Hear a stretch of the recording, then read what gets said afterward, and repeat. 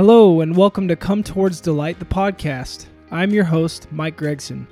My mission is to find everyday people who are delightful. The people I interview have attractive energy and a positive outlook on life, and I want to give them a platform to share their stories so that others can have hope in the midst of their struggles and see delight in a world that at times can seem gloomy. I will uncover the life experiences of the guests that I interview, which have enabled them to look at life in such an inspiring and delightful way, with the belief that to understand the light, one has to be acquainted with the dark. My guests will share their personal experiences on finding their way through dark and hopeless times, and give us a glimpse into the powerful gifts they received in their darkest hours to rise up, take up hope, and view life through new, hope-filled eyes. Is it possible that in our darkest hours, we are given a gift to find the light which leads to our greatest delights?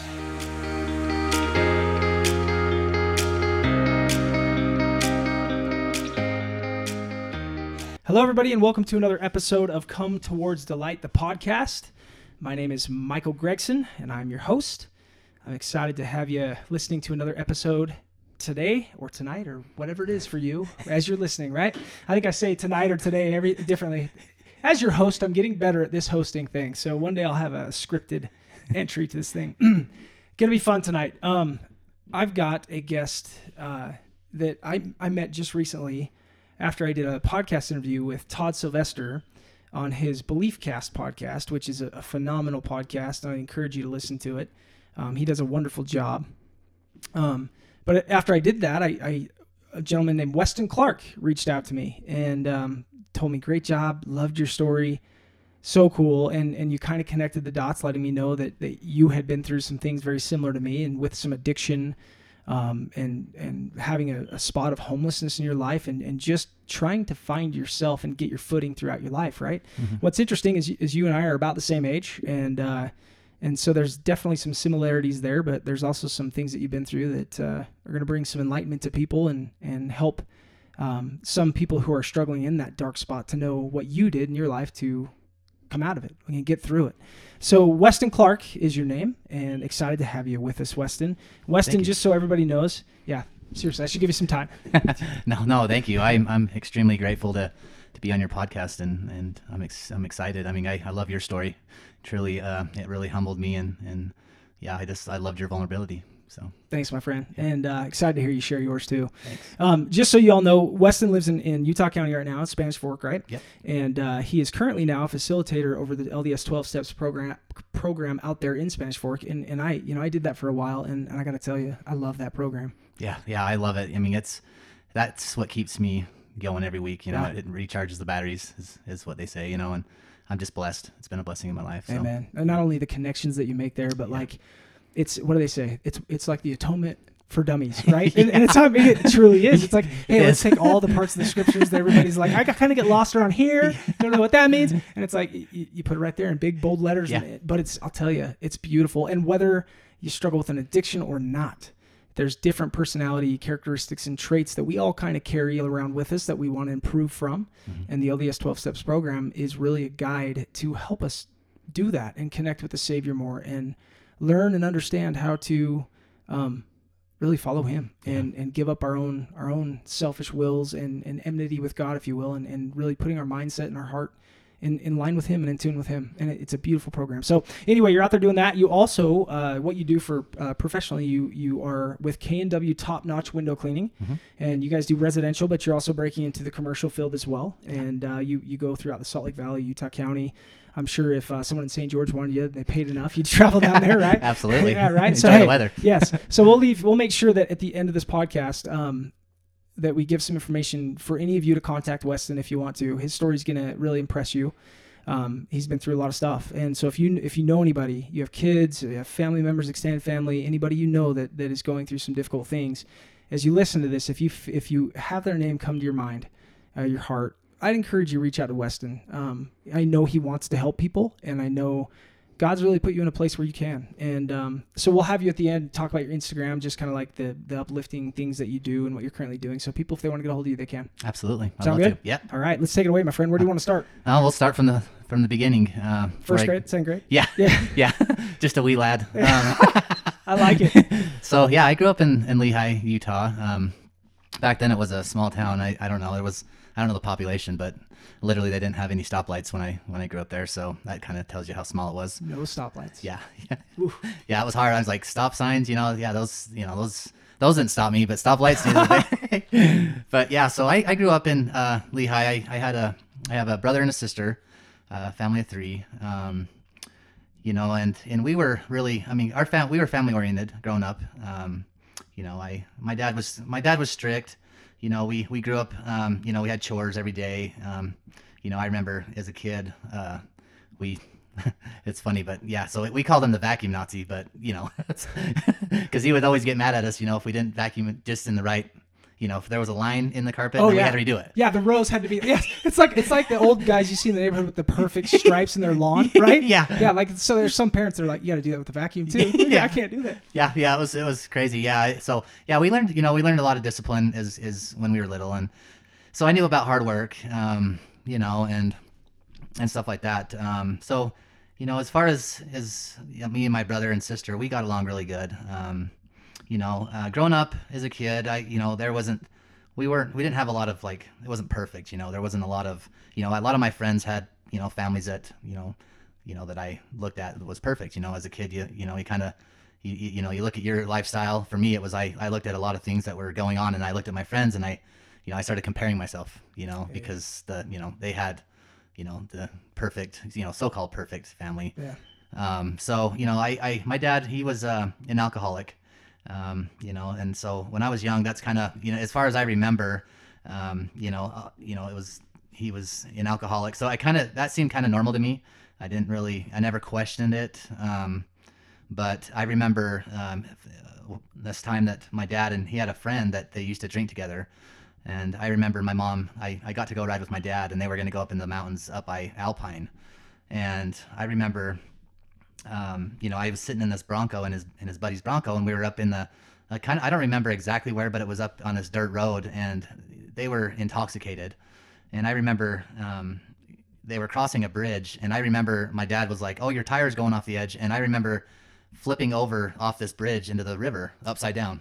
So were you on a four-wheeler? No, we were it was like an old school Bronco. Oh, no kidding. Yeah. You were in a Bronco. I mean, those things were big back then too. Yeah. Whoa. Yeah. And it was wild. I remember, like my dad screaming, and, before I knew it, I was upside down, and I remember the cab was filling up with water because the stream, it was like American Fork River or something like that. So it was like coming inside. Holy cow. And you were how old at this point? God, I think I was like 5. Jeez. Yeah. Whoa. Yeah. Okay, so 5. Broncos upside down. You're in a riverbed. Yeah.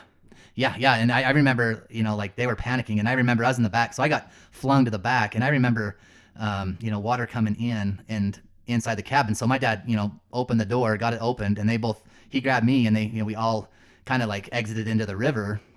And it's wild because I remember like this very vividly, and I remember like out of nowhere, like there was these a lot of handicapped kids, the ones that were I don't know where they came from. Like they came out of the trees, and I remember like it was like 20 of them, and they literally like came down to the river and were like wanting to help us, try to pull us up out of the river. And I just was like, my dad, we're like, out of this, like the trees, like 20, 25 of them. And I look at it, think about it now. It's like, that, Heavenly Father, that definitely were, angels, that's how I looked at it. That's now. amazing. Now, hold on. Yeah. So they were all handicapped? Yeah. Was this like a field trip they were on up in that area? Or do you think, is there like a residence up there where they, like Camp K, Camp Christopolis up here in Salt Lake, like that kind of a thing? I don't know. The thing is like, there was, I think there was like, cause it wasn't like a very, there wasn't a lot of campgrounds, I should say. And so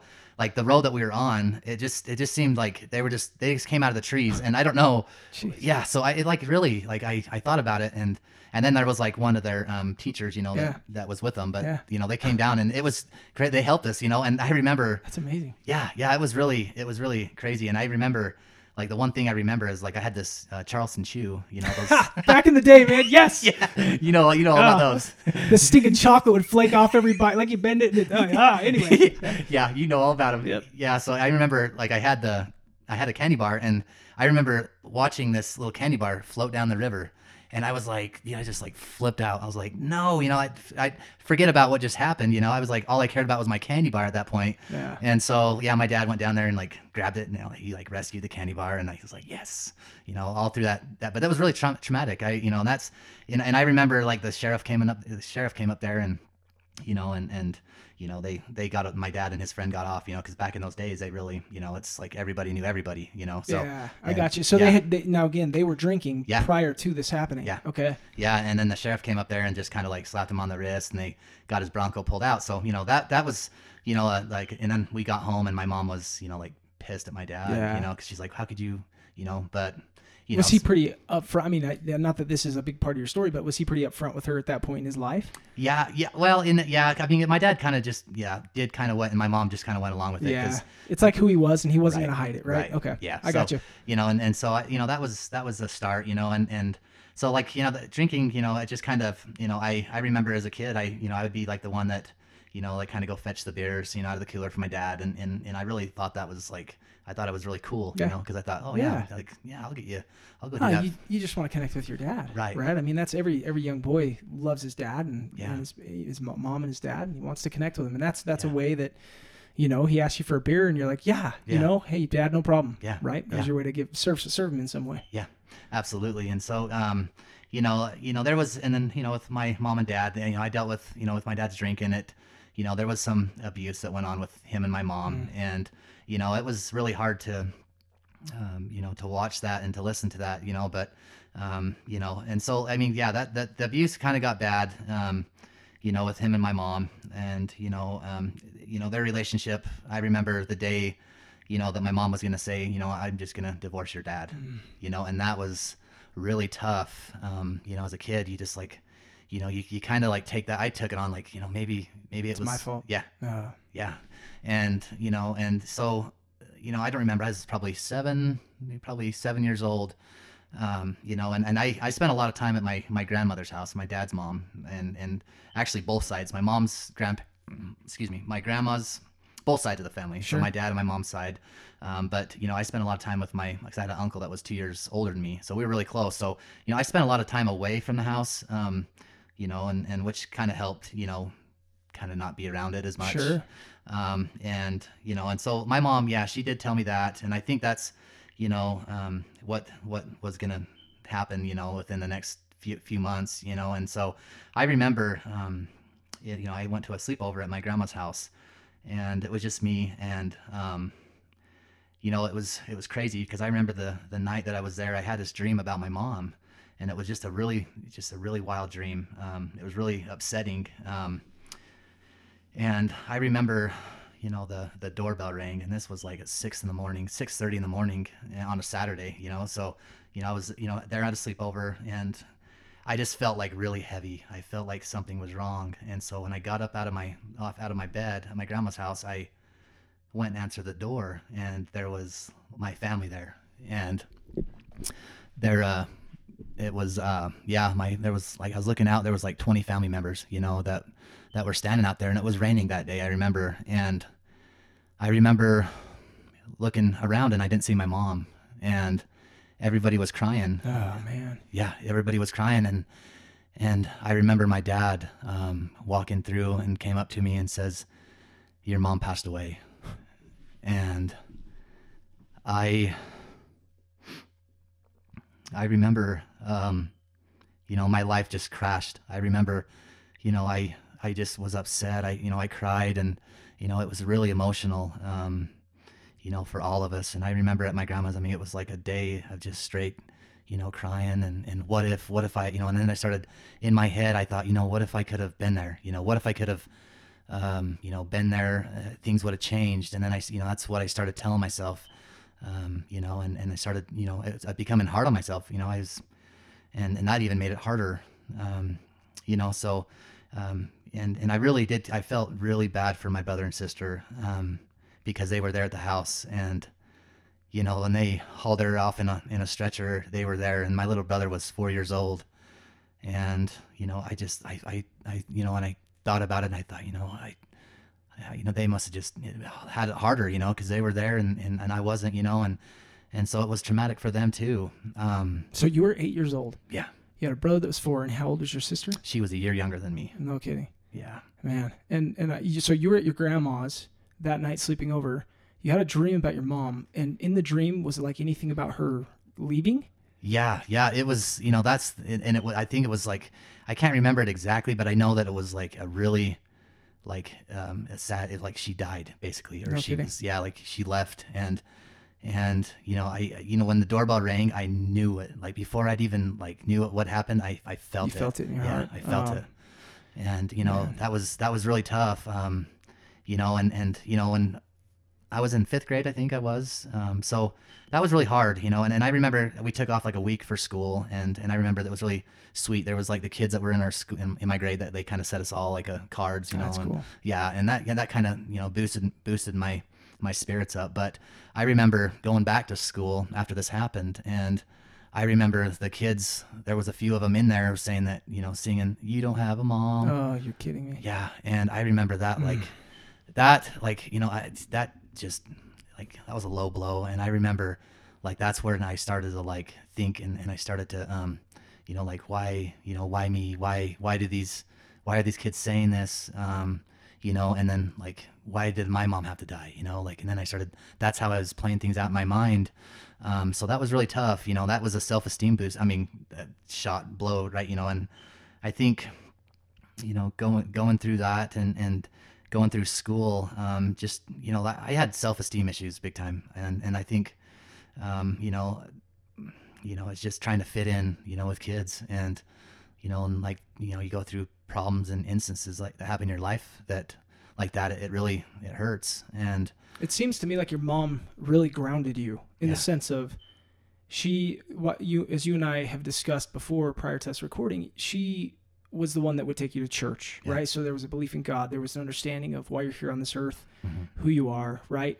Your father is struggling with alcoholism at this point in his life. And so there's not, I mean, although your dad is teaching you how to work hard and there's expectations on that end, which is helpful, you look at his life and you're like, there's not really consistency there in the sense of there's this thing. And so without your mom there and feeling grounded, I can't imagine trying to process all of this as an 8-year-old. And there was no warning of your mom dying. Like there was nothing, she wasn't sick, Right. right? Yeah. She ended up dying of a heart attack. Is that correct? Yeah. And it's, to back up just a little bit on my mom, so she actually went into the doctor, and she was complaining about her heart, saying that she was having pains, and the doctor says, "No, you're too young to have a heart attack."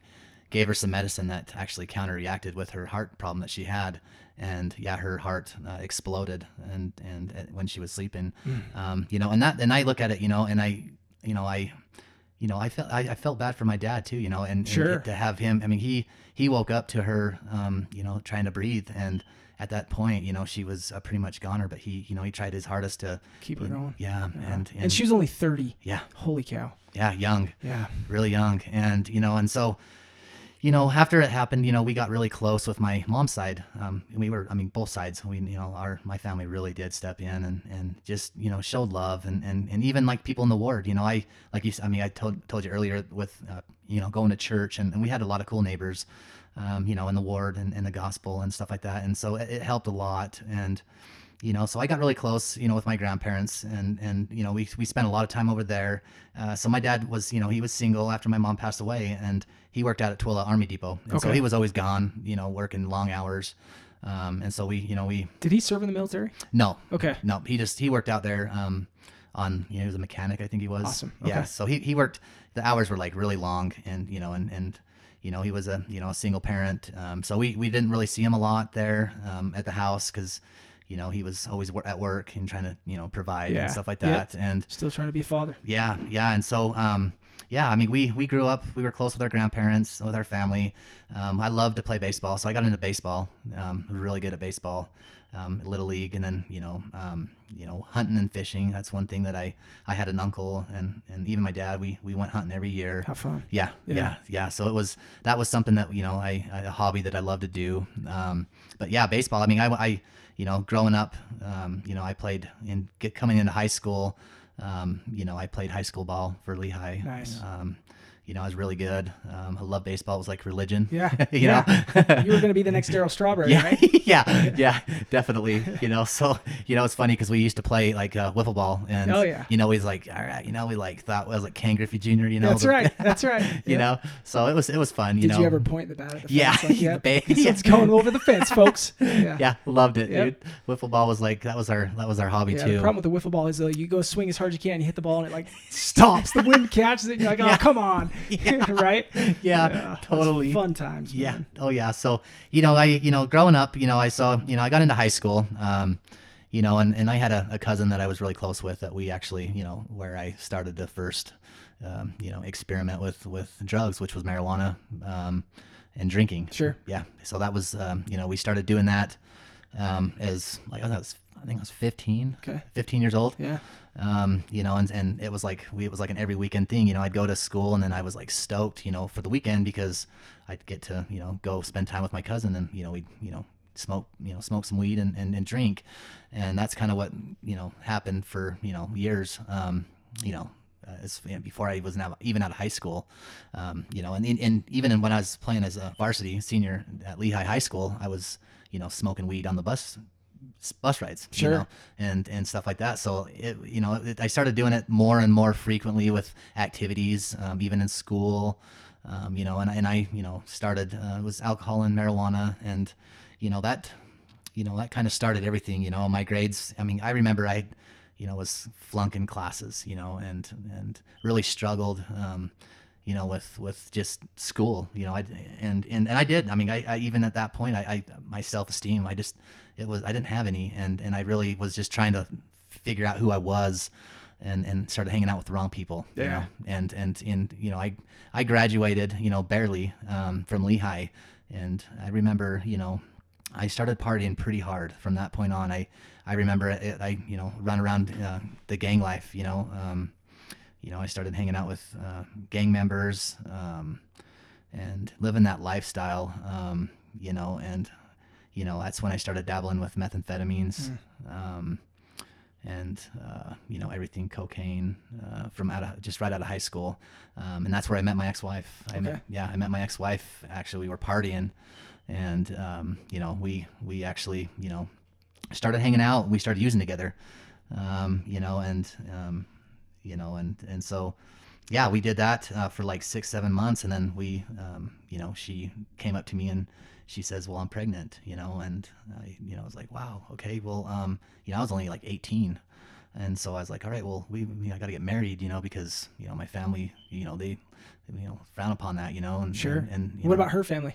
her family, no, not so much. Yeah. And, her family were, I mean, they're good people, Yeah. but they had they weren't LDS or, but which is fine, but Different set of moral standards, right? Yeah. And- So for you, it was a big deal, and you went to her and said, "Hey," yeah, and she said, "Okay." yeah. So we ended up getting married, and had our first, I think like 2 months after we got married. Okay, pause right there. Yeah. I'm curious where your dad is at this point in your life. Like, as you're in high school, and I'm sure, did your dad love to come watch you play baseball? Was that like a connection for you too? No, my dad, he, Little League, he liked to come to my games, Sure. but then when I got in high school, I ended up, I wanted to play. I had to, go and get a job and Sure. pay for it. And I didn't really, I didn't get it. He was really busy, with work, but I didn't have that, It was more in the hunting style of life. That was Yeah. your connection, right? Yeah. So was he aware of the partying, and was he aware of your drug use in your high school days? Yeah. So, I mean, I'd like to go back just a little bit with me and my dad, so with him being strict, and having, the rules, and, I didn't really have that. I didn't get an opportunity to go out and have fun. Like I didn't have an opportunity to go to school dances. Okay. I didn't, and if I had a bedtime, I was like literally had a bedtime. If I was living under his roof, I had to follow his rules. Yeah. And so, we, that's where I rebelled. Sure. Yeah. And that's kind of where it started. And it made him upset, that I was dabbling in, Sure. in the drugs, and, and that's where, and he got mad, he's Yeah. like, well, you can't live here. If you're going to live here, you have to live by my rules. And I says, well, I'm not going to do that. I'm going to do it my way. And that's when I left home at 18, I lived on the street. I mean, I think I literally like was just couch surfing for like a year out of high school, just partying. And I didn't talk to my dad for years. I mean, No kidding. yeah, until we got married, and that was like a couple years. And then we got married, and then, I seen him there. Yeah. And so it was kind of like, he was there, but like, it wasn't like I didn't really, our relationship wasn't all the best Yeah. at that time. And so, yeah, The world was a lot different back then too. Yeah. I think we weren't as open about some of the things we were going through, right? Mm-hmm. Especially in Utah, where the church is the predominant religion in Utah, and the moral code. Most of your friends are Mm-hmm. probably LDS, and they've got families that live by that moral code. And sometimes as parents, you don't really know what to do. And going to a counselor back then in the 90s wasn't necessarily like a cool thing. It wasn't it wasn't something that we celebrated. It was actually, in fact, one of those things where it's like, oh, yeah. that person goes to a counseling, I wonder what's wrong with them, right? Yeah. Whereas, no, that's not the way it should have been at all. But a lot of times when you have stubborn kids, what's the idea? It's that, I mean, I heard that phrase a lot in my life too. Mm-hmm. You're under my roof. These are my rules. And when you live in my home under these rules, this is how you will behave and this is what you'll do. And parents do the best they can. But that kind of approach to any stubborn child, all it's going to do is push them away if there's not some mercy and grace and some opportunity to really talk through. And we'll talk about that a little bit more as we get further into your story, because I'm sure we'll come back to that. But that's a tough spot for you to be in, because you just as a young man, you don't know what you're doing, and you're trying to learn how to be independent, right? We all want to be independent. We want it from the time we're like 2 years old. Yeah. I think my daughter Indy wanted it right when she came out of the womb. Yeah. But we're fighting for our independence. We want to show our parents that, hey, like I'm growing up. I can make my own choices. I can do this. Like I'm smart. You know what I mean? And it's tough. The road's tough in front of us when we live our lives that way as young kids, feeling like we need to figure it all out on our own, right? So after high school, you kind of fill this in on where your dad is with you. What's the time frame from when you are finished with high school to when you actually marry your ex-wife? So this was, I think it was like almost 2 years Okay. out of high school. It was like maybe a year and 10 months, I think it was. And so like, I went, I mean, my family didn't even know where I was. I literally just, like, I was like the missing persons, Sure. I'm surprised I wasn't on a milk jug, but. So you're saying, hey, we need to get married, and you don't even have a place to live at this time. Yeah. Okay. Yeah. So- It was. So like you said, I mean, I took on, so I was like, okay, well, I'm having a kid. I mean, I was like, all right, I got to like ship up, I have to, I have to be a man, and that's like, and I did, like at that time, like I was using hard drugs. I was addicted, but like at that time I stopped. I got clean. I said, all right, well, this is what I'm going to do. I'm going to be a good dad. And so, we got married, and then I had my first child, Brighton, and she, I mean, I think she was, 1 year old, a year and a half. And, me and my ex-wife, we started using again. And that's where, I mean, we went off and on, she got pregnant and we had her second kid. So each three were a year apart, 3, 2, and 1. And we, I mean, the same thing. I mean, we dabbled, and then like when she got pregnant, then she stopped, and then, I, stepped up and was like, all right, well, I gotta be a dad, I can't be doing this anymore. So each one, we had after our third kid, things got really bad. That's when they got really, really bad. And I remember, what's really crazy is the story.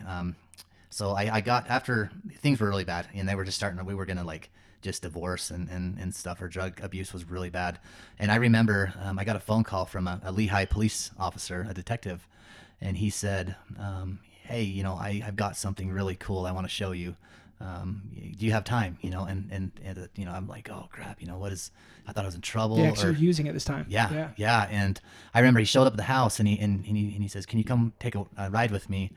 And he said, boy. yeah. And I was just like, oh man. And I remember getting in the car with him and he reaches in the back and he pulls out this book and he says, I felt inspired to give this book to you. He says, open it up. And I opened it up and it was a book dedicated to my mom, from the Lehigh Sig-Lily, and I remember like, at that time, I remember like, that's where, God, that's where I started to feel God's love and my mom's love. And I thought, when things got really bad, that little that book meant everything to me. Did this police officer, did you know him? Yeah, so he was actually in our ward. Okay. Yeah, and he says like he says I don't even know the odds. He says my son just brought it home and I was reading it to him. He checked it out of the library and he said he was reading through it and it says dedicated to Linda Fulmer. No kidding. Yeah, and he says I went and gave him money, bought it, and I want to give it to you. Oh, how cool. Yeah. So I mean that was. Did he? I mean, if he's in the ward, I'm sure he obviously knew about your mom. Yeah. But did he know kind of what was going on in your life at this point? Yeah, so I think because I was getting going in and out of trouble, through the police department, and you'd had some experiences with jail and all that at this point, and I think he was like, all right, yeah, I want to like, but also I think there's that little prompting, right? That God's like, hey, I need you to show up for this young man right now, and you feel that, and that's not listen even if you're a policeman who's not afraid of like crazy situations. It's kind of nerve-wracking to just out of the blue go knock on someone's door and be like, hey, I got something I want for you. I'm sure he was excited about it, but I'm sure he was a little bit nervous about it to see how you'd respond, right? Mm-hmm. And that is amazing that happened to you. Yeah, absolutely. And that was kind of, and I think that's where things started to really get bad, shortly after that. Interesting how that works out. Yeah. It's like some light comes right before some dark and difficult things. Oh, yeah. And I remember... right shortly, I think it was like 6 months after that, my ex-wife ended up leaving, and I was like, I was still working at the time, kind of trying to hold a full-time job, and then I was trying to raise 3 kids, and I just like all this pressure, and with the drug abuse, and I just says, I can't do it. I gave up, and I remember my ex-wife, she ended up catching some charges, and she went to prison, and I remember I got in trouble, and and I went to jail, and so. I had friends of the family, take the kids and stuff like that, while I was in jail. And so when I was staying in my stay, I was like 3 months in jail. I got papers, saying that I had to terminate my rights as a parent. Oh, no kidding. Yeah. And on my 2 youngest, and I remember sitting in jail and I thought, this is like, how could this happen? Why, why God, that's how I get angry. Yeah. And, and that's like, after that happened, I had to sign my rights over as a parent. And I thought, well, why, what now? My kids are taken. I had to sign my rights up. I had that mentality of, well, just going to just go all out, and just, I don't have responsibilities anymore. Forget it. Yeah. Yep. And so, I mean, I went after that, it just got worse. How old were you at this point? I was like 24. Youngster. Yeah. 3 kids, 24 in jail. Yeah. And oh man. And just like, you know what? Screw it. Yeah. Right. Like it's so hard on a young person, especially one who lost their mother, right? Like the grounding, the foundation that a mother gives, most mothers give their children, and that she was kind of the one that grounded you. Yeah. Man, I just can't even imagine. Like you would be so bothered with even the thought of God at that point, right? Like you don't love me. Right. You don't love you because you're not taking full accountability yet. You don't really understand how to. That's the problem. It's like, it's not that you don't want to or you couldn't. It's that you didn't necessarily you didn't have the tools to recognize what taking accountability, the power and strength it gives you in your life for everything, right? Right. So at this point, were you like in shame? What's your life? What feelings are you feeling throughout the day? Yeah. So I mean, I felt a lot of shame. I mean, that was one of the biggest ones. I felt like I was. A failure as a father. I felt like, I let my kids down, So some guilt there. Yeah, guilt. Yeah. And even resentments. I started getting resentful towards God, I did. And I remember, and during all this time, I wasn't active in the church. I was really bad in my addiction, and I didn't have any relationship with Heavenly Father. Was there ever a point in your childhood where you actually felt like, God, I know you're there. I feel you. I feel your love for me. Yeah. I think when my mom passed away, I felt that was the closest I've ever felt to Heavenly Father. Okay. And so but shortly after, and if we don't stay on it, it's easy to forget it. Yeah. And so I still went to church, before that, but then when I got out of the house, I was like, oh, I'm gonna do it my way. Yep. And that's where, it's my way. My way or the highway. Yeah. Right. Yeah. And so, so I went to jail. I got out of jail. I didn't have my responsibilities for my children. And so I just, I went really hard. I mean, in and out of jails.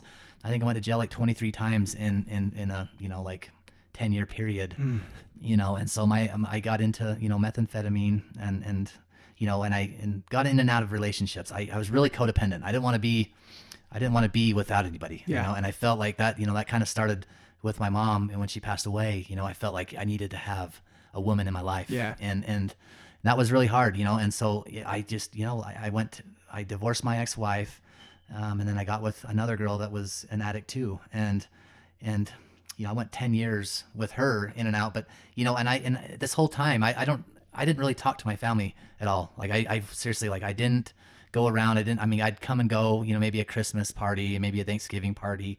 But I really didn't. I really isolated. I was really isolated in my abuse. And did they try and reach out to you? Yeah.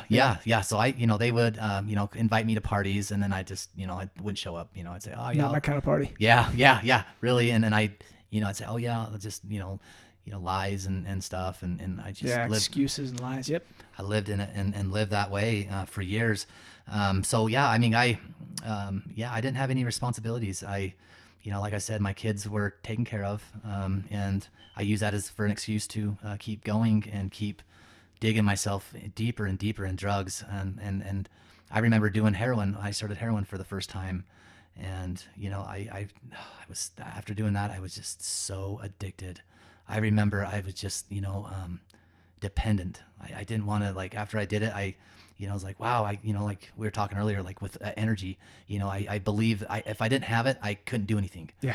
And I literally feel like you're better with it than you are without. Yeah. And I remember, that's what I thought. And that's my belief system that I had behind that is, and when I didn't have it, I wouldn't do nothing. I'd just sit there and you had to use it just to get out your door. Yeah. Yep. And, so I did that for, I was, probably 30 and like probably 29, 30, and I went, I started using the needle, and that was a really tough time for me. I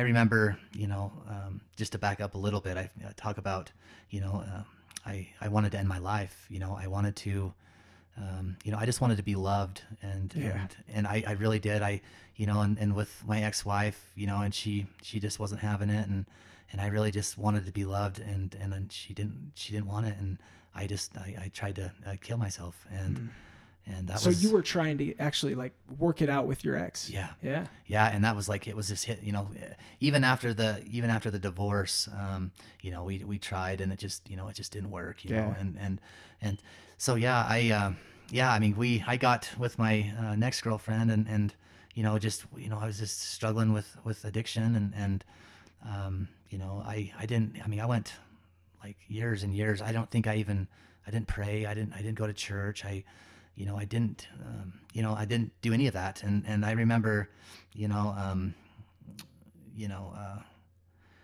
they say rock bottom, I hit so many times. I was gonna say, sometimes you skid along rock bottom, right?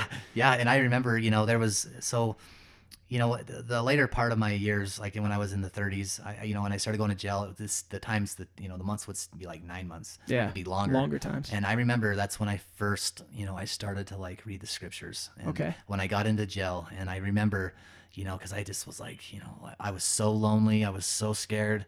And I just remember that's like when I I'm going to start reading the scriptures, and it gave me peace. And that's where I kind of sparked that, when I was in jail, I just, go to church. I started going little clarity. Yeah. Yep. And you got to find, it's like your soul craves purpose. Yeah. Right. And when you're using drugs, you're in this cloudiness, right? And you're trying to get away from the shame and the guilt. And at first, let's be real. At first, it's fun. Yeah. It's exciting. It's flashy lights, right? Or else nobody would stick with it. Yeah.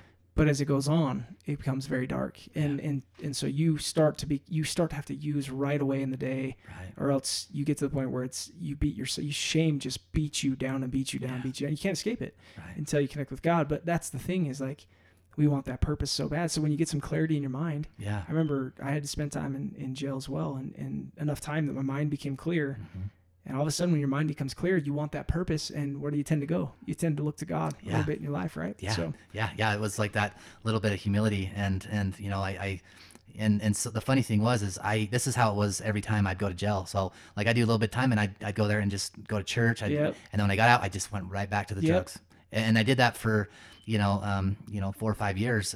So kind of just to jump forward a little bit, I ended up, this kind of went with like my self-esteem Sure. issues. And I remember I met a guy and I started selling drugs. And I remember like, being the drug dealer, I felt like there was, like people liked me. I felt like I had some kind of superior, it boosted my ego. Because people needed you. Yeah. Yeah.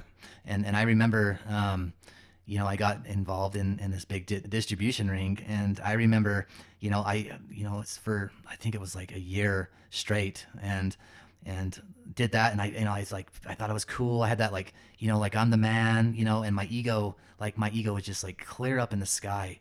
And I remember, we were out in Wendover, and I remember, we ran out of, this is crazy how this happened, but we were coming back with my ex-girlfriend and the car ran out of gas, like halfway. And I was just like, it ran out of gas, like out in the middle of nowhere. There's nothing halfway from Salt Lake to Wendover. There's nothing. yeah. So I remember like we sat there and I'm just like, oh, well, I guess we'll just wait for somebody to like, we spent all our money. I went out there just, Sure. Yeah. And I remember sitting out there and out in the middle of nowhere, and this highway patrolman pulls up, and he comes up and I'm on the passenger seat. My ex-girlfriend's in the driver's seat, and he were like, well, we ran out of gas. He's like, well, I can run you to like Tooele, which was like, 20 miles, and I remember he's like, well, I just got to have your IDs. I got to see IDs so You're I can. Nah, I'm good. Yeah. I'll wait for the next guy. Even if he's a serial killer, I'll take a ride with him. Yeah. So like, I remember she gave him hers, and then I gave him mine. Oh, the nervousness. Yeah. And then he comes, like, I remember like, it was like a matter of like a minute, not even that. Like, and I remember he came over to my side and he says, get out of the car. And I says, why, what's going on? And he's just, get out of the car, and he handcuffs me. Oh. And I remember, I says, what did I do? And he says, you're arrested. You're getting arrested. You're being arrested for 2 first-degree felonies. And I thought, oh my gosh, my heart sank, and I thought, oh, I'm done. Like, I'm done. Like, at that moment, I remember in my head when I got in the cop car, I was just like sobbing, and I was like just like praying. I was like, please, Heavenly Father, like, please, just pleading and telling, like, I promise I won't do it again. I promise. And that was kind of like the routine that I'd done. Sure. Go to jail, I'd read, but then when I forget, and every time I get out, Bail me out. Yeah, bail me out, Heavenly Father. And I remember, going to Tooele County Jail in the cop car, and I remember like it took him we were like 45 miles there. It took him like 10 minutes. I'm like, golly, It's moving. yeah, and in that time, and I really did like I was really pondering on life, and like it was I got first-degree distribution gang enhancement. They gave me a first-degree unlawful activity gang enhancement because it was a distribution ring. And I remember, like, I went in there and people were like, dude, it's not looking good. And like I really, like, when I went there, I like literally like humbled myself, and I like prayed and I just asked Heavenly Father, if you just like, I promise I won't do this again. And so I got transferred to Salt Lake County Jail and ended up, it was a big ordeal, like Homeland Security and stuff like that. And I remember, like, I just was like, well, I'm just gonna, like, whatever I can do, I'll cooperate. I'm not gonna, like, lie. I'm just be honest. Just to try to, get out of jail. Yeah. I didn't want to be, like you said, I didn't want to be accountable. I didn't want to deal, it's like, I just was like, whatever I can do to get me out of jail, I'll do it. And so, I did that, and I got out on ankle monitor. I did that for 2 years. So I ended up getting sentenced to 2 years in jail, and I did it all on ankle monitor. And the whole time I'm doing it on ankle monitor, I was using. So I was back into the using thing, and I did that for the 2 years, and then I got on AP&P, so I got released and did my time, and they gave me adult probation and parole, and I did the same thing. I white knuckled it. I literally, like, when I would go and give a UA, I'd fake, I'd whatever I did to make sure I was clean. Yeah. And I did that for like the 2 years, and then I got actually completed successful. So I literally like white knuckled a lot of it. I lied. I was dishonest. And that's the life I lived. I literally was like, I thought, okay, well, I can do this. I can do it, like, without them knowing. I can just keep doing it. I can beat the law. Yeah. Thanks, God. Yeah. I'm good. Yeah. Don't worry about me anymore. And please keep them off my back, right? Yeah. Yeah. Yeah. So that's the mindset I had. And I remember like, I really got really good at that. And I remember like, I literally like, I was just one big lie. My life was like, I would fake my name. I would fake, anything. Like I'd wear disguises. I got to where, when I started getting into heroin more at that time, I started like shoplifting. So I got into theft and with Home Depot and Lowe's. Yep. And I remember like I would literally wear disguises just to so I can do it and get away with it. And I did that for a couple years. I mean, literally, Mike, I remember like I look back at it and I could throw a number at it yet, but it was like a really big number. Sure. And that's what I did for 2 years to provide, to pay for my habit. So yeah, I mean, that's the thing is I lived that lifestyle, but like I always kept God in my back pocket. I always thought, okay, well, if something happens, then I'll say a prayer and he'll bail me out. Yep. That's the mindset I had. Yep. Yeah. So, I mean, I ended up, as you can see, I'm a BYU fan. Right? Yes, got your Cougar gear on, man. Couged out. Yeah. And so I remember, I got some theft charges, from Home Depot. And I remember I was, they had me profiled as a BYU bandit. Oh, okay. Yeah. Yes. So yes, I slandered I believe I heard some Utah fans make it for the BYU Bandit.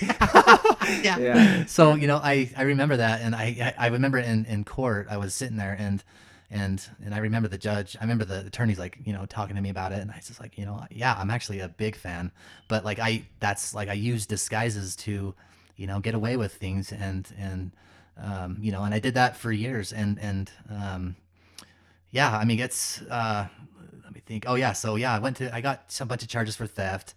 I ended up leaving my ex-girlfriend that I had, and then I got with another girl, and that's when my addiction went just to heroin. Yeah. And I was full-time. So it wasn't at heroin yet. I mean, you were using, but like that wasn't your go-to at that point, right? As long as you had something else, you're okay. But then all of a sudden it was full board into heroin, and that's okay. Yeah. And so this is when I started, I just full blow. And I remember getting sick, and I remember I just like that first time I got sick, I was like, I don't want to do this. I do whatever it takes that I keep it going. And that's where the shoplifting, and I didn't even work. Because what you're saying is getting sick, it's because you were coming off of it. Right. And so once you get on it, you kind of have to stay on it, or else you do get sick. And it's, yeah. Ugh. Yeah, it was brutal. It was really brutal. And I remember, I shop, that's all I did was steal and stuff like that. And I remember it was like, I just was burying myself. Like there's so much guilt, so much shame, so many lies that and it just started getting heavier and heavier. And that's what kept me using. And I didn't want to feel like when I get sick, I'd feel that, I'd feel the shame pain. Comes right back. Yeah. And I remember I said, I'll do whatever it takes that I don't have to feel that. It's interesting that you said earlier, and I just kind of had like a light bulb moment, because I used to feel the same way with drugs and smoking marijuana and drinking, that people liked me better when I'm on this stuff. Well, you want to know why? Yeah. It's because we hate ourselves. Like addicts hate themselves when they're off it because of they're buried in shame. Yeah. And we just want to feel loved and feel important, and we're not doing anything to earn it at that point. By anybody who is an outsider looking in, there's nobody we can gain love from, because they're gonna look at us and go, man, crazy. Yeah. But it's literally because we hate ourselves so bad that we have to use the drug, and because we like ourselves better on the drug, we feel like other people like us better on the drug too. Right. Yep. Yeah, that's exactly what I thought and told myself, and I believed it. I did. That was like a belief system that I had, and yeah, because nobody else believes it. Right. They look at you and go, yeah, dude, you're crazy, and I gotta protect my wallet and everything else when you're around, right? I mean, yeah. Nobody else believes it. We don't listen to people because we're dealing with our own inside voice, and it's so dang loud at that point. Oh yeah. It was so loud, and I remember. So I think I went like about a year straight, and I had my vehicle, and so things got really bad. I started to like. I wasn't getting along with my girlfriend, and she was using too. We were both, doing the same thing. And I remember, I was living in my car. I ended up living in my car. I just had all my clothes, I had all my belongings, you know, and I was just living in it for like 3 or 4 months straight. And I remember, I was just like, I can't. It was starting to get more heavier, and in the lifestyle I was living, and I remember, an associate that I knew asked me to give him a ride to somewhere, and so yeah, I gave him a ride, and I remember waiting in the car for him for like an hour. And I just pondered, you know, and I remember, I just pondering on like life, you know, I just like, I even like didn't really say a prayer, but I like silently was like reaching out to like Heavenly Father, like, is there something better? Like, I just was like, you know, it was like that little spark. Mm-hmm. And I remember, I told him, the kid, I was like, well, I'm going to go down to the gas station. I just felt like I needed to go to the gas station. I don't know why, but I was like, I'm going to run down to Maverick. And I remember when I left Maverick, when I left the house, I turned right, and cop lights flipped on. Sure enough. Yeah. And I remember, I was like, oh my gosh. And I remember, Mike, I looked on the floor, and there was paraphernalia everywhere. And I remember, you know, thinking like, I just like, I don't know what, like my usual, I would like grab it, try to hide it, whatever it would do. This but time. for some reason, I just was like, no. Yep. Like I didn't, like I just, something was like holding me back. And I remember like he like got up to the window just like that. And I remember like he shined his light, I rolled the window down, and he clicks the light on, and he puts his light in the cab, and and he's like, dude, he's like, get out of the car, you know? And I remember getting out, and like I felt like that at that moment, like I knew, like I had to surrender. Time to submit. And I remember like in the cop, like and no matter what I said to him, no matter what, like it was like, you're going to jail, you know? And I remember, you know, like I thought, you know, in my head, you know, I was like, oh, it's going to be, I'm going to go into jail. I'm going to come off the drugs. You know, I'm going to, surrender. Like, I'm going to do it. I'm going to do it this time. And I remember going to jail, and I remember walking in, they had me into the little first door where like, it's like the drunk tank. Sure. And I remember sitting in there, and there was like 9 of us in there, and there was like 4 or 5 of them that were homeless. And I remember, I just like in and out of consciousness, and they were just checking my vitals, you know, and I stayed in there for like 4 or 5 hours, and finally they're like, all right, you're good to come out. So I remember, when they hauled me out, they took me down to the first pit that was at the Salt Lake County Jail. And, you know, I was just sitting in there. I was trying to call everybody, and it didn't matter. Like, I mean, literally, I think the only person that answered was my brother. And I was like, hey, man, if you can get me out, you know, like, just come bail me out, I promise. And he's like, no, like, we're not going to do that, you know? And so I was like, okay, well, so I tried to, go other way, call other people, and nothing, like, nobody answered. And I just was like, okay, I'm just going to give up. I'm going to just deal with it. I'm going to spend however much long they want, how much time, just to come off the drugs, whatever they do, I'll deal with it. And I really wanted to stay. And I remember they called me to the next pit, and I met this kid, and it was crazy because we had the same birthday. We had the 8/11/81. And I remember, like, no kidding. Yeah. I remember, like, that was one thing that we talked about. We're like, no way we have the same birthday. And, so we were like, kind of like, from that point on, like, I felt like, it was like connection. There was something that was higher up than more power than I could ever imagine, that was like lining things out for me. And I remember they called both of us up at the same time, and they said, out of like a whole like 20 or 30 people, and they said, you're overcrowded, released, you guys are going home. And I was like, no way. I says, this can't be. I'm like, I don't want to go back out to the streets, I don't want to do that, and I don't even have my car. I lost my car, everything in it, no place to go. No place to go. And I remember, like, we talked to this kid, and he's like, hey, check it out. He's like, I'll get us a taxi cab, to my girlfriend's house, and you can stay. I have my car there. You can stay in it until the next morning, and I'll give you a ride. And so, yeah, like, he let me stay there. We left the jail, and I got thinking, like, what am I going to do? I don't have nowhere to go, And I remember, like, he took me to my ex-girlfriend's trailer, where I lived. And like, I just got like what I could get, and I left, and I was on foot. And so I actually went to my ex-girlfriend's mom's house where she was at. And I remember I was just like, I tried to like, it's like, she's like, well, my mom says as long as I can, if I can leave you, I'll get my car back, and that's what she told me. And I was like, well, I'm like, all right. So like, I was like bummed out. I was like, well, I'm just going to leave. And so I ended up on foot, and I was like, days on like just walking the streets. And I remember like that's where I remember like, and this time before I went years, like, I mean, my dad, I hadn't talked to my dad for like 6 years before that. Kidding. Yeah. Yeah. And I remember, I just like literally, like, I didn't even have, all I had was my shoes, a coat, I had my phone. And I remember, I said a little prayer, and I remember it very, very clearly. And I asked for help. I asked Heavenly Father to whatever, like, I'm willing to do whatever it takes. And I remember, like, after that prayer, like, I even tried to get out of it. I even tried, after that, I was like, oh, you know what? I can even, so I called everybody and nobody answered. And I remember the only person that answered the phone was my brother. And I remember, like, I says, dude, I'm hurting. I'm Got nowhere to go. And he says, I had a feeling that, things weren't good. He says, I had a feeling. He says, and I remember his girlfriend was even hesitant because of my history. Sure.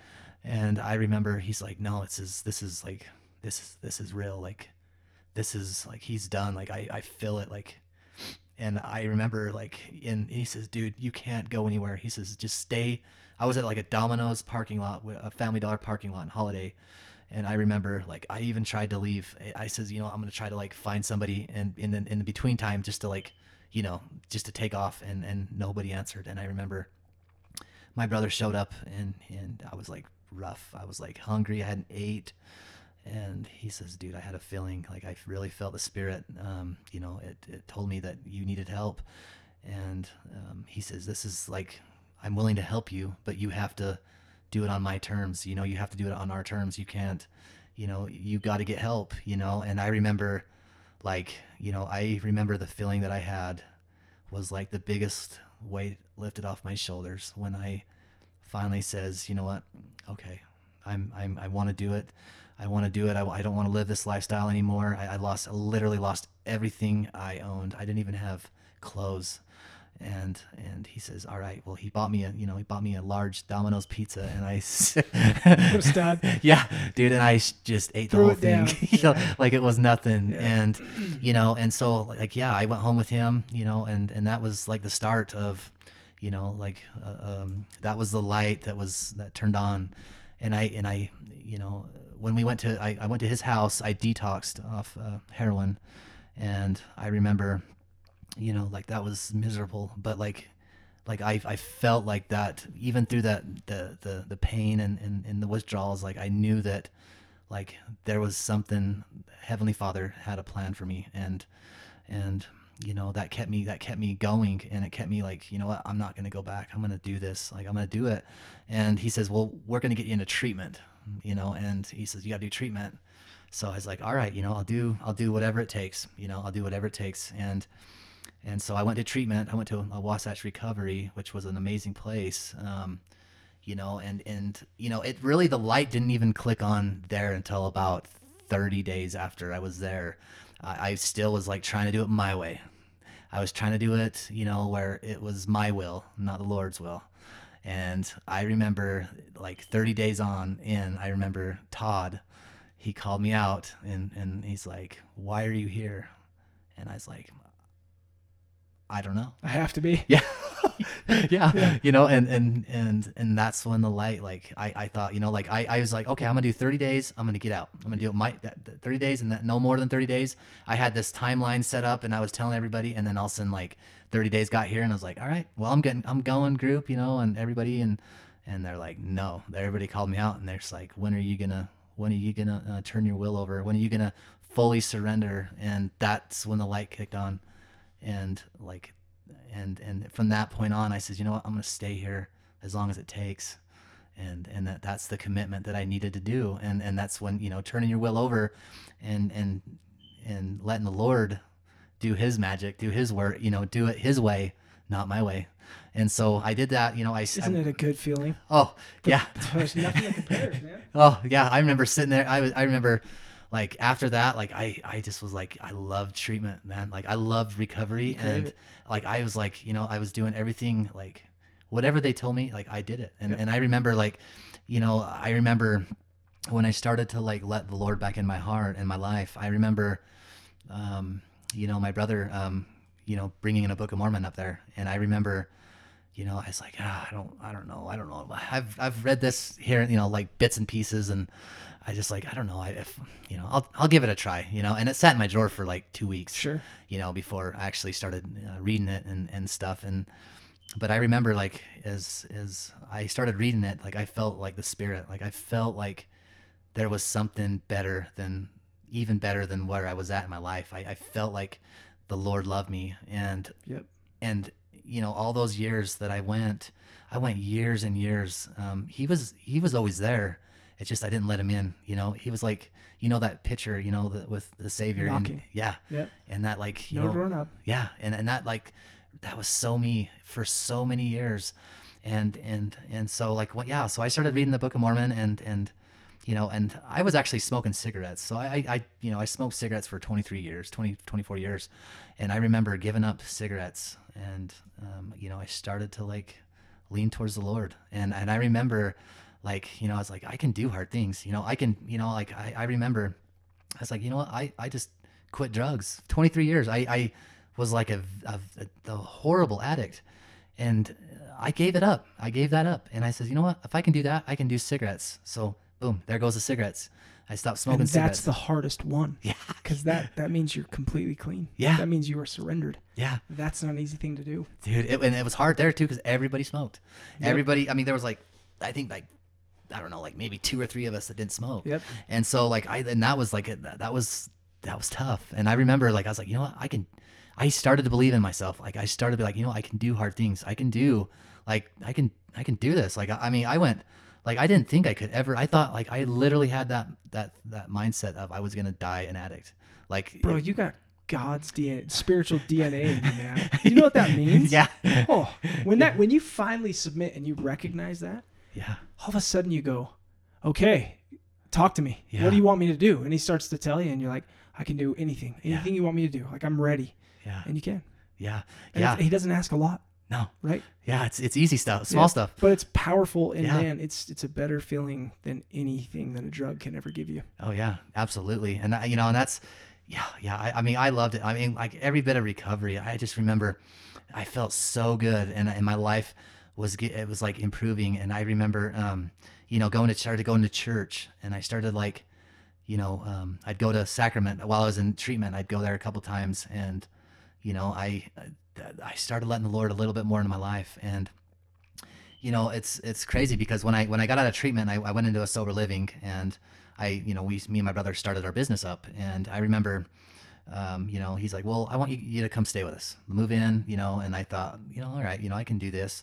And at this time, I'm starting to like reconnect with my family. Yeah. I started like coming around, and like people were seeing like a different side of me that they've never There's seen. light in your eyes, man. Yeah. You're engaged. Yeah. You care. Yeah. Yeah. And I remember like, even with my daughter, like my daughter's, like she's 18 now. Yes. And like she, Is this Brighton? yeah. All right. Yeah. And it's so cool to like, like our relationship now is amazing. Like she's just so like forgiving and so loving. And it's so cool to be able to like, to have your daughter just be like, I love you, Dad. Like I've always been rooting for you.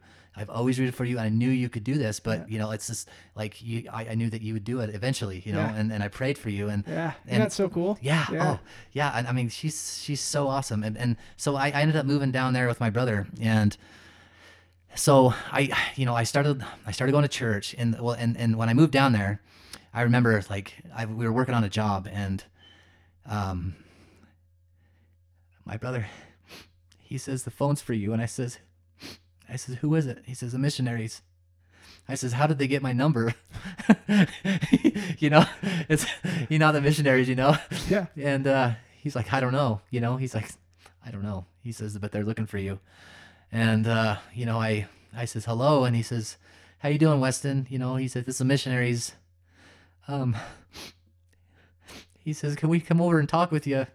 And I remember, part of me was like, I don't know, I don't know if I can make that commitment I've yet. submitted so much. Yeah. Yeah, but I was like, yeah, sure, and I remember, I was sitting at my brother's house, and I remember the door knocked, and then I remember answering it, and I'll never forget it. The feeling I had. I remember just bawling. I remember the Spirit was so strong, and I remember, I just cried, and I says, "Come on in," and they says, "Tell us a little bit about yourself." And I says, "Well, check it out. I'm in recovery. I've done a lot of bad things in my life. I lived a really rugged life. I was addicted to everything you could possibly be addicted to. But I want to come back to the church. I want to come back to the gospel, and I want to do this." And they says, "All right, well, we'll help you," and I remember, the elders quorum president, he came over, Vic. He's such a great guy, and I'm so grateful for him. But I remember, that conversation, just me opening that door was letting Christ into my life. And I'll tell you, my testimony of the gospel and of Jesus Christ is so amazing. I look at my life, I look at everything that happened to me in life, and it's none of it mattered. To have forgiveness and to be forgived for everything that I've ever done. I thought I was like, how could I be forgiven for all these things I've done? Like, I've done terrible things in life. I was the BYU Bandit. Yeah. And I've hurt people. I've sold people, drugs. Yeah. I've literally have done, just horrible things. And I remember, like, what we were talking about earlier about the atonement. The atonement is, and I'm still learning about it. Like, it's so vast. It's infinite. It's infinite. Forward and backward. Yeah. Infinite. Yeah. And it's so cool.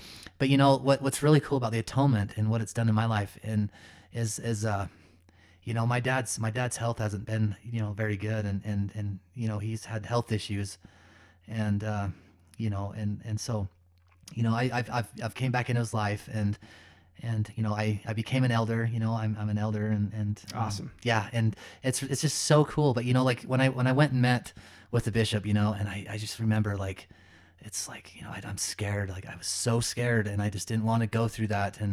But I just, like, what, I got to, like, I had that, like, did all this prior. I got clean, I got sober, and it's just do it. Like, get uncomfortable, get vulnerable, Yes. because that's where the magic happens. Yeah. And I remember, like, I just went in there and I spilled the beans, and I'll tell you what, like I was like the biggest weight off my shoulders. And and I was talking about, like, adversity. Like, I remember, and I was sitting in a temple, because I'm doing temple prep, and it's really cool because like, he was, like, the teacher was talking to me, and he says, like, he says, like, we were talking about the premortal life, pre-existence. And I really do believe, like, I believe that I was given, like, this life. I knew before I came here that I knew what I was going into. Like, I knew I was going to struggle, and I knew that I was going to go through with addiction. I was going to, lose a mom. I knew that was what was going to be before I came here. And it makes so much sense to me now. Like, like, to look at it, like, it's amazing. And I'm grateful. I'm grateful for my addiction. I'm grateful for my adversity, because, like, it's made me who I am today. Like, I feel amazing, and it's greatness. I know that I can help others, and when I got my calling to serve as a facilitator, at the LDS 12-step addiction recovery, and I remember, when I just cried. Yep. I remember, like, feeling the love that the Savior had for me. And, like, when I started to, like, put my foot in back into the church and back into the gospel and letting Christ into my heart, It really it took a broken heart and a contrite spirit. It took me really to hit bottom before I could humble myself and say, you know what, like, help me. Like, I can't do this. I can't do this alone. It's just, it doesn't happen. You have to have the Lord help you, and he will. Like, there's, and to go with what I was telling you about my dad. So just to jump up, my dad, hasn't been feeling very good, and he has had health issues and stuff. And I remember, my stepmom, she called me up and said, can you come give your dad a blessing? And I remember going over there and giving him a blessing, and I'm just in tears, and I turned to my dad, and his eyes were teared up, and I says, Dad, I love you. And at that time I says, none of that mattered. None of the past mattered. What mattered is I love my dad, and it's all about forgiving. And what's really cool about coming back and into the light and letting it in your life and letting Christ in is you start to be like Christ. And I love helping. Like, it's my new thing. It's my new addiction. It's my jam. Yeah. And I'm passionate at it. Like, I literally go, I love family. Like, I went years, and I'm a family guy now. Like, I just, I love, you crave it. And gospel, like, I've got, like, callings. I got a church calling to clean, and I got like to facilitate, and like, I see so many opportunities that I have. But, I look at it, I look at life as everything happens for us, not to us. And I know that everything had to happen for me to get to where I'm at today. And, I'm grateful for that. Like, I'm grateful to have the opportunity to help those that went down my road, literally. And because I've seen the darkest of the darkest places in my life, and, and surrendering and seeing the light and letting Christ into my heart, and it really, he'll heal everything. The atonement is amazing, and it heals everything. Like, I just, like, I could go on a tangent. That's okay. But yeah, that's my passion. Like, I was going to share something real quick. There was an opportunity during Christmas, there was this young woman that actually committed suicide, and it was really a sad deal. But there was a fundraiser that they'd started.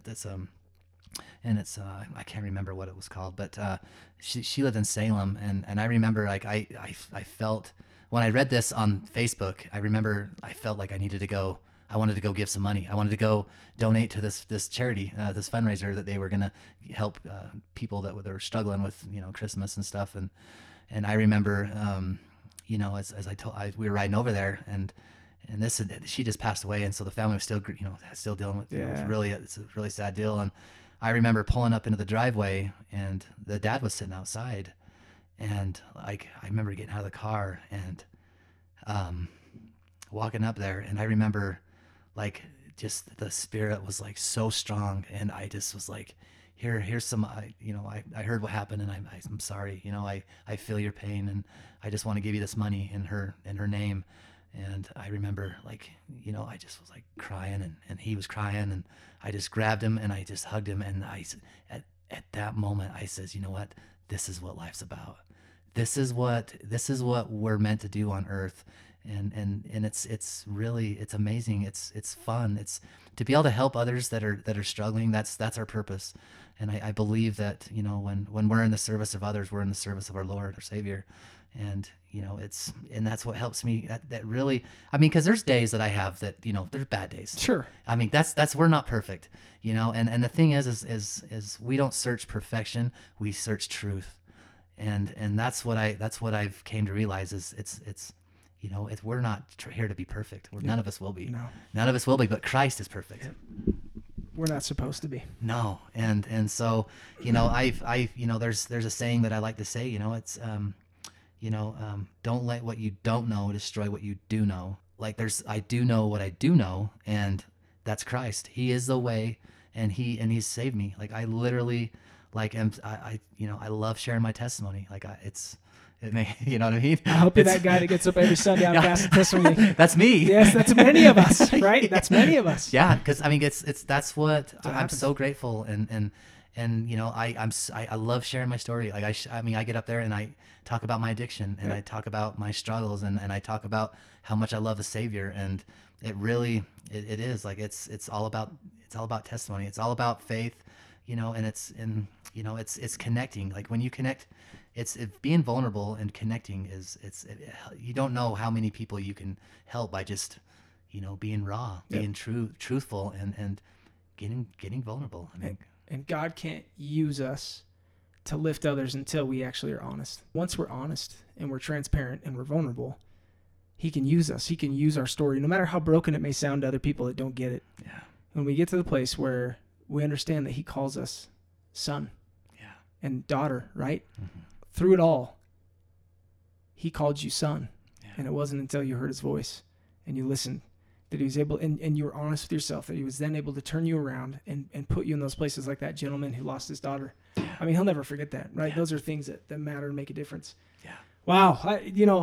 Hallelujah. That was an awesome story. And I love it. I feel the Spirit hearing your story, and I just agree with everything you're saying about the Savior, and your love for him is tangible. I can feel it, and he can feel it, and I know your mom is happy for you, and she's on your side too. She's paving the way. She's there's a reason that cop was sitting around that corner, and all of a sudden, hey, you probably didn't do anything wrong, right? It's just, oh, hey, what the heck? Yeah. I've been there. Yeah, that's not fun, is it? But at the same time, in those moments, you go, okay, I'm ready. I can't do this. Yeah. So I've got a few questions for you. Yeah, absolutely.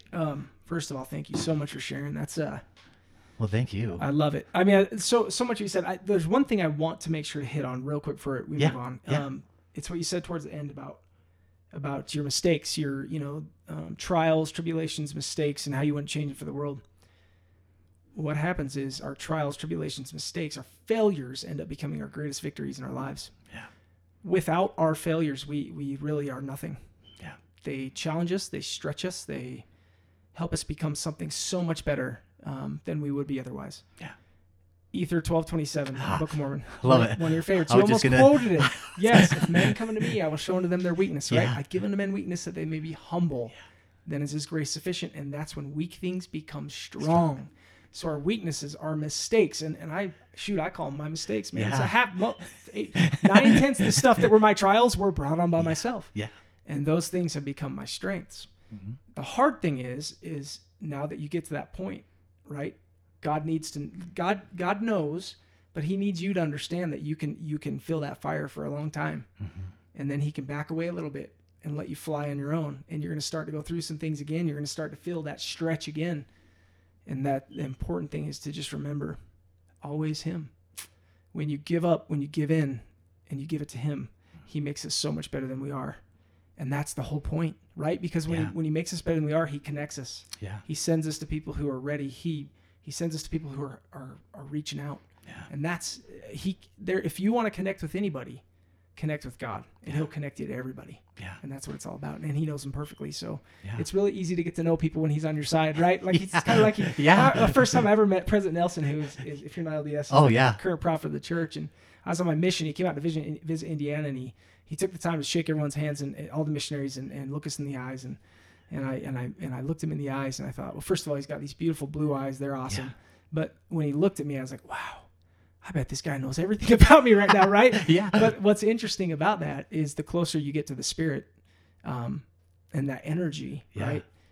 I think the physical barriers actually get a little bit less solid, if you will, and the Spirit really connects you spirit to spirit.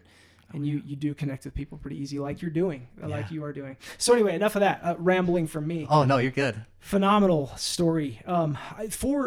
Listen, I want to ask you a couple questions, more geared towards like, hey, if anybody is listening to this that maybe has a child or a friend or somebody, and listen, it doesn't have to be like drug addiction or whatever. I mean, we could be talking about pornography addiction. We could be talking about depression. We could be talking about, like enabling, right? If it's a parent that's enabling one of their children, there's so many things that this connects with, right? Yeah.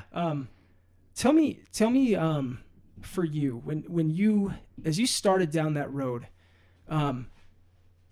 who showed up for you? Like, as you're starting to really beat yourself up, who showed up for you, and how did you feel that? Sorry, my cat literally just jumped up to say hello to Tom. He feels the spirit. He's purring in the microphone. Hey, welcome to the party, fella. Hey, buddy. Yeah. So yeah, that's a good question. So yeah, there was a couple people that stepped up. My brother, like dude, he's been like my rock, and like what's been really cool with him is he's in recovery too. Tell me your brother's name. It's Cade. Cade. Yep, Cade, and he's got a little bit. I think he's got a little bit longer than me. He's got like 15 or 16 months clean and sober. Good for him. Yeah, and so he's been there like every time, and even through like he was always there even through the darkest times. And I remember as when I was in my active addiction, I remember him and he wasn't using, but he just wanted to make sure that his brother was okay. And I remember he would just roll around with me and watch me slowly kill myself, with drugs, and which was hard, and but yeah, he's been there. I've had just family, a lot of family, kind of just stepping up, making sure like what do you need, what do you need to. But I think for that, I think it is like it helps to have to be there and to be supportive. Some families, some people don't have that, and that's one thing that for me is like I have friends that don't have family, and so like they're my family, and I think that even like enabling, I think it's you have to set boundaries up, as for parents that may have kids that are using, you have to have boundaries, and you have to but you have to show them love. You have to be able to love them. I think, and that helps a lot, is to show love and compassion, but to hold them boundaries and not enable, because enabling, that's, like I have friends that went through that, and that's tough, and it's hard on the family, even harder on the family, so yeah, I think if that makes sense. Absolutely. Tell me about, if you are a parent and your child is starting to experiment and maybe even into their addiction, how do you approach somebody without creating a wall and a barrier that child feels like they can't come through? And as you said, you have to be careful not to enable. So how do you do that in the right degree that keeps that door open for them? And maybe they're even living in your own home, right? Yeah. But keeps the door open, but it also doesn't enable. What's the approach, do you feel like? Yeah, so that's a good question. What I've seen, and what I've seen in the recovery world, and what's worked with me, and stuff, is I think that you have, like, when you set the boundaries, I think being having compassion and being able to listen, as a parent, you want to be able to, I think every parent wants to be able to like control, sometimes be like, tell. Yeah. You want to tell them. Yeah. And I think, being more receptive on how they're feeling, and to, not judging, not judging. And because a lot of times, as parents or as family members, we want to like, well, why this? Why you want to judge? It's, I think, just being a listening ear, being there, trying to sit with them, but to get them help if they need the help, and to really, because you don't want to push them away. And I think that's, but to set, with healthy boundaries, and to have, if you have a, child that's using at the house, that's, you got to have boundaries, that's got to be something that you can enable, as and stuff like that. But and it starts when they're young. Yeah. Right? If you know that your child's going through some things, and listen, drug addicts don't become drug addicts right off the bat. There's usually other things that they're doing in their lives, lying, maybe some pornography use, maybe masturbation, like things like that, where there's hidden gems, or not gems. Don't want to call those things gems, but there's hidden things in that child, and that's usually when a child is more willing to turn to a drug or something like that, because there's already something in their life that is hidden, and maybe they can try this and keep it hidden, right? Right. Yeah, I agree. I also really appreciate what you said about listening. I remember times when I was deep into my addiction, and people would come to me and throw judgment at me, and listen, sometimes these are family members who, when you're a family member to this person who's in that addiction, you feel like you know that person. Yeah. It's like, I know this person. I know who they are. I know what they're all about. But what's important is to remember every single person is totally different. We have not been in their mind. We have not been through all the experiences 24/7 that they've been through. Even if it's a person in our own home, a child, a family member, a friend that we are super close to, we don't know everything about that person. We don't know why. We don't know all the struggles that they're going through. And so listening shows love and it shows compassion. And when we hear their voice and if we validate their feelings, even if we don't agree, that's the great thing about validating. Yeah. You don't have to agree with somebody to be able to say, Right. holy cow, I never knew you felt that way. Yeah. Tell me more. Yeah. Tell me more. Yeah. And then all of a sudden the unloading comes. Yeah. And you, in one of the things you said telling your story that is very important, I hope listeners caught this, when you start to share and when you start to get vulnerable and you start to open up, it's like a huge weight comes off your shoulders. I think everybody knows that, but we got to give space for them to unload. And people in their addictions are not going to unload with you if you don't make it safe for them to do so. Right. Right. Yeah. I really love that principle right there is listen. Yeah. And of course, ask a follow-up question, but just listen and don't judge. Like Right. just step back, Yeah. listen, hear it all. Don't have the answer for them when after you hear it all. Don't say, "Hey, I'm going to make an appointment for the bishop for you. It sounds like he could really help you." Yeah. That's not it. No. That's not it. No. Just let it sit. Yeah. Well, and I think that's like, it's like our egos. Like we have to like set aside ego and really, because I think listening comes with patience and which, is, it's even patience is a hard one for everybody. What do they say? Patience is a virtue with a whole lot of weight. Yeah. Right. Yeah, it is. Yeah. But, I totally agree. I mean, I think, listening and just patience and vulnerability. I'll tell you, like, that's where honesty comes from. When people are vulnerable, they're honest. Amen. And I think that's one thing that I love so much when somebody's like really being raw and that's like telling their story and telling their problems and being honest and vulnerable. It's like, keep going. Yeah. Just like, don't stop. And you just let them and unload. Like you said, I mean, don't cut them off and just let them go. And then just be like, thank you. Yep. Like, that's it, right? Thank you. Yeah. It's that listening. Thank Yeah. you. Thank you for telling me more. Yeah. That is a powerful thing as well, because a lot of times when addicts start talking about their stuff, there's reasons that addicts do that. There's reasons why we do that. One of the reasons we do that is because we need people to hear our story, because when we tell them, first of all, we're kind of in a way offering, it's almost like a gift to us to tell somebody. And that sounds weird because for an outsider that's never done drugs or anything like that, you're like, how's that a gift, man? Like, that's crazy. Yeah. No, it really is. Like, to get to the point where you can be vulnerable with that, to give that away, it's a gift. Yeah. And what that does is and the reason I mean it's a gift is because I'm saying, I'm offering this to you because I'm asking you to hold me accountable. Right. Because I love you that much. Yeah. And I need you to hear me because I'm holding myself accountable now. Yeah. I've learned this thing about accountability that is powerful. It's beautiful. Yeah. And I want it. I want that so bad, because that is the most powerful feeling in the world, is when I can truly say, I'm the one that made the mistake. I chose that. And I'm the one that is doing good in my life. And I chose to go visit that guy who had a daughter who's, I felt prompted. I'm grateful for the guidance, but I made that choice. Yeah. That was my choice. And I'm proud of that. I'm happy about that choice, right? Yeah. Okay, a couple more questions. Yeah. So you said something about grace that was very interesting to me. I really liked it. You talked about how when you got arrested, and I think it was like the second to last time. It was one of the many. Yeah. Right? I'm sorry I could tease you, but I've been to jail a few times myself, so we could do that to each other. Oh yeah. Absolutely. But second to last time, you got arrested, and it was that time that you said that you basically were like, all right, God, like, I'm here, I'm ready, I'll give it all away to you. But in the back of your mind, thinking that you can keep it hidden from God, you're like, but I've got my fingers crossed behind my back, and you can't see that, right? Yeah. And it's almost as if he gave you that grace. Yeah. But then, shortly thereafter, Yeah. it was completely gone. Yeah. Right? Like we went right back to dark. Yeah. And I had this thought about grace, right? Grace is freely given to us. Yeah. We don't deserve it. We never do. But it's freely given to us. Yeah. But I think one of the most powerful parts of grace, and the most beautiful part of grace, is we have to live up to our promises. Yeah. Right? We receive grace as soon as we turn to Christ, as soon as we turn to God and we say, I need you. Yeah. We usually at that point are willing to say, I'll do whatever it takes. I'll lay my selfish pride down. Yeah.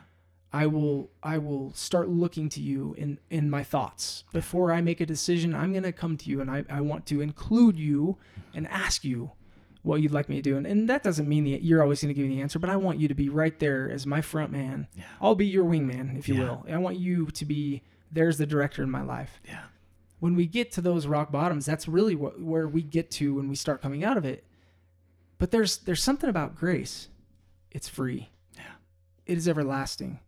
But for us to stay plugged into that grace, we have to do our part. Yeah. We have to do our part. And it's usually not a very big thing, but it includes us living up to that promise, if you will, that we've made to God to say, help me. Yeah. And if you do, I promise I'll listen. Yeah. Right? Because you don't cry out to God and say, help me. Yeah. And then say, well, I don't want to listen to you. I just need some help here. Right. Doors closed right after I say help. Yeah. That's not the way that it works. No. And when you keep that door open, when you stay plugged in, that grace is there. Yeah. Tell me about that with you. Like, what does that mean to you in the experience that you went through? Like, tell me about grace. Like, what does that mean to you?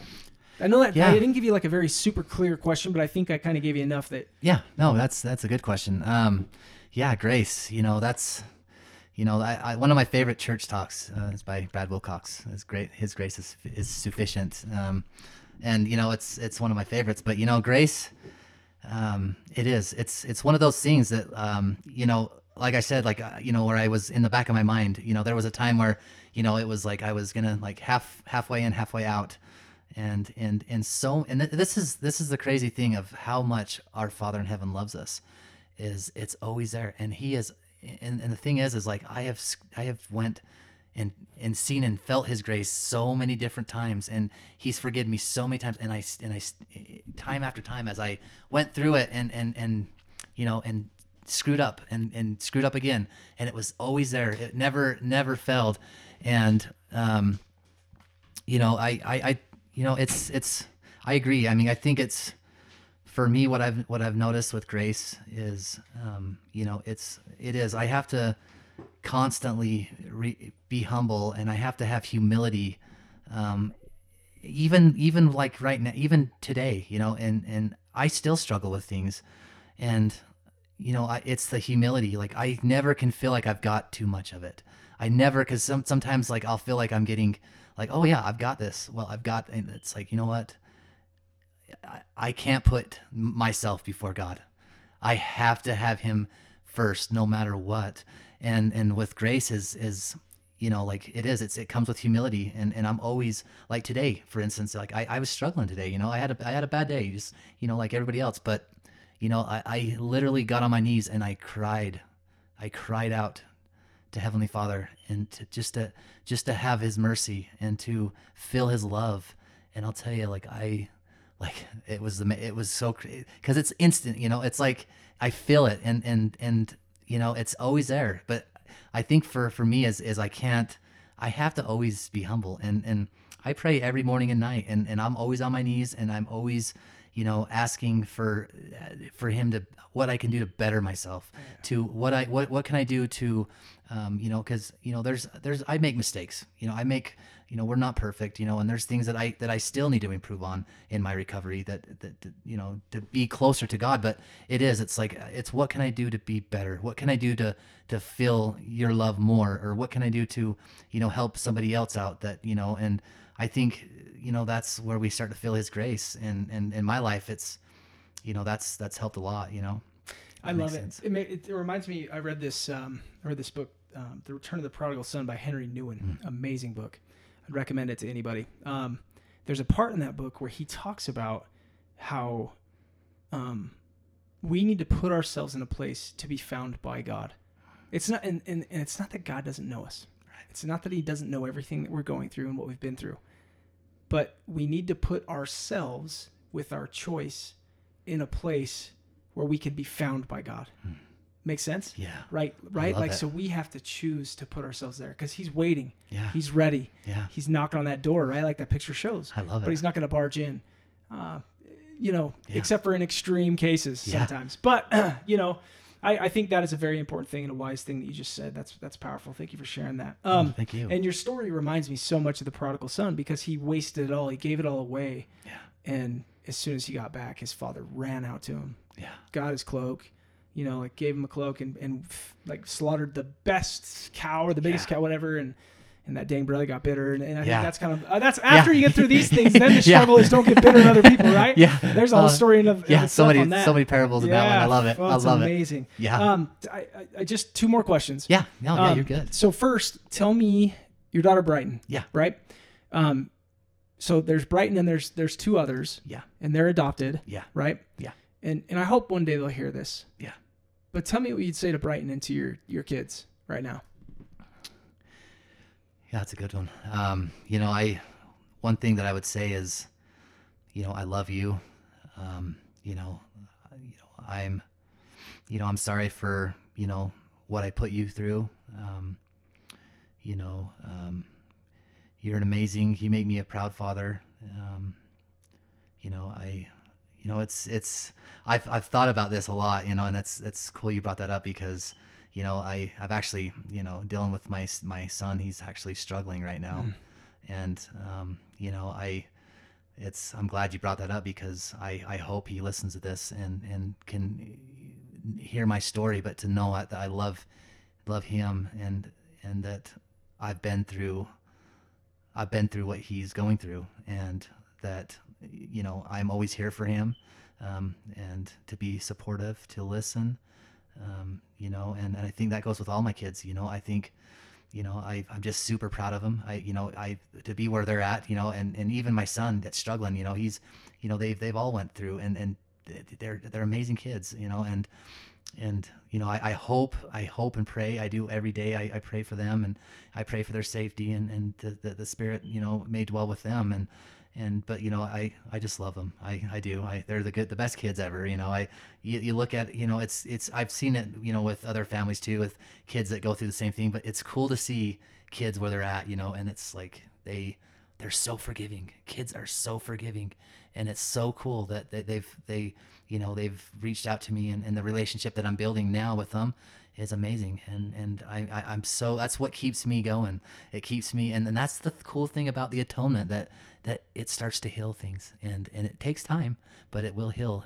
The atonement will heal everything. His grace is sufficient. Grace is sufficient. And so like I do, I love them. I'm super proud of them. And I hope that they, my other 2, that when the time comes, when it's right, that they, they'll come around and we can have fun, and I can, be a father, Yeah. That's awesome. Yeah. I'm so glad you guys are able to reconnect. And I'll tell you, to Weston's kids when they listen, to have a father that's been through the things that he's been through, and he's had that change of heart. Number one, first and foremost, as you go through your stuff, just know he's never going to be ashamed of you, and he'll help you feel value when you're going through your stuff. So do not hesitate to reach out to him. And the other thing is too, is watch his life now. By his fruits you shall know him, right? So watch his life, because as he continues to go, you'll see him doing things for other people that he'll show you by his actions and by his deeds how much he loves you and how much he loves God. And I think that's what it's all about. God changes our hearts so that we can show up for each other, and that's what you're going to do. Last question. Yeah. In your darkest moment, what was the gift that you were given? That's a good one. I got so. I'll tell you what. Humility, compassion, empathy, to be able to love, to have Jesus Christ in my life again, is amazing. I mean, I literally had to go down that dark road to find. It was like Christ. It's like that picture where you see a train going through the tunnel and it's dark, but there's light. Like Christ was on the other side of that dark tunnel, and I had to go through it. Like I had to go through it and just know that he was on the other side with his arms open. Say, I'm here. Come here, son. And just wrap his arms around me and show me love. And, that's amazing. Like I'll never forget that. Like I'll never forget like the darkest time, like the feeling and the emotions that I've had. And that's what I love to share. I love giving, which are great attributes. I mean, you got, compassion, empathy, love,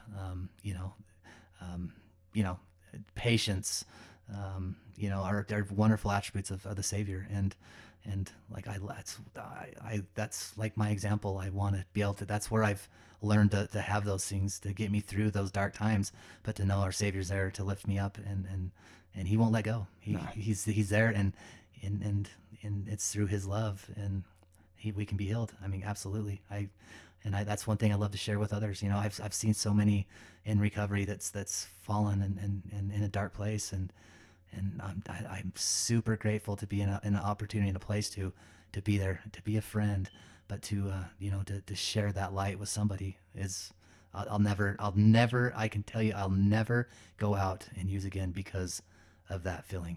It's the best in the world. Amen. Yeah. Tell us, so if anybody wants to reach out to you Yeah. With any questions, or like maybe, need of help, or like, what do I do for my child or somebody else, or that just wants to know for themselves, how do they get a hold of you? You mentioned that you've got Instagram. What's your... Yeah, so I've got, let me double check on so it's, my Instagram is,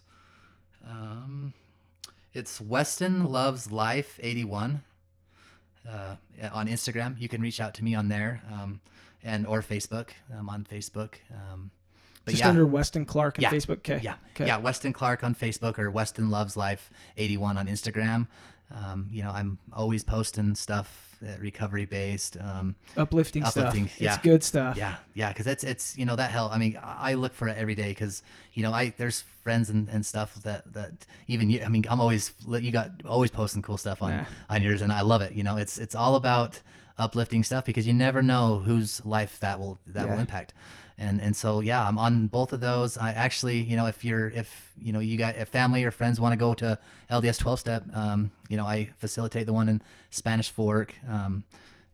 It's actually 585 North Main Street in Spanish Fork, Utah, is the church ward that we do it at. So feel free to, family are always welcome. It doesn't have to be addicts. No, it's actually, we love to have family come with, because it blesses it. I mean, it helps the family even more sometimes, because it's hard for the family to understand what addicts, what we go through.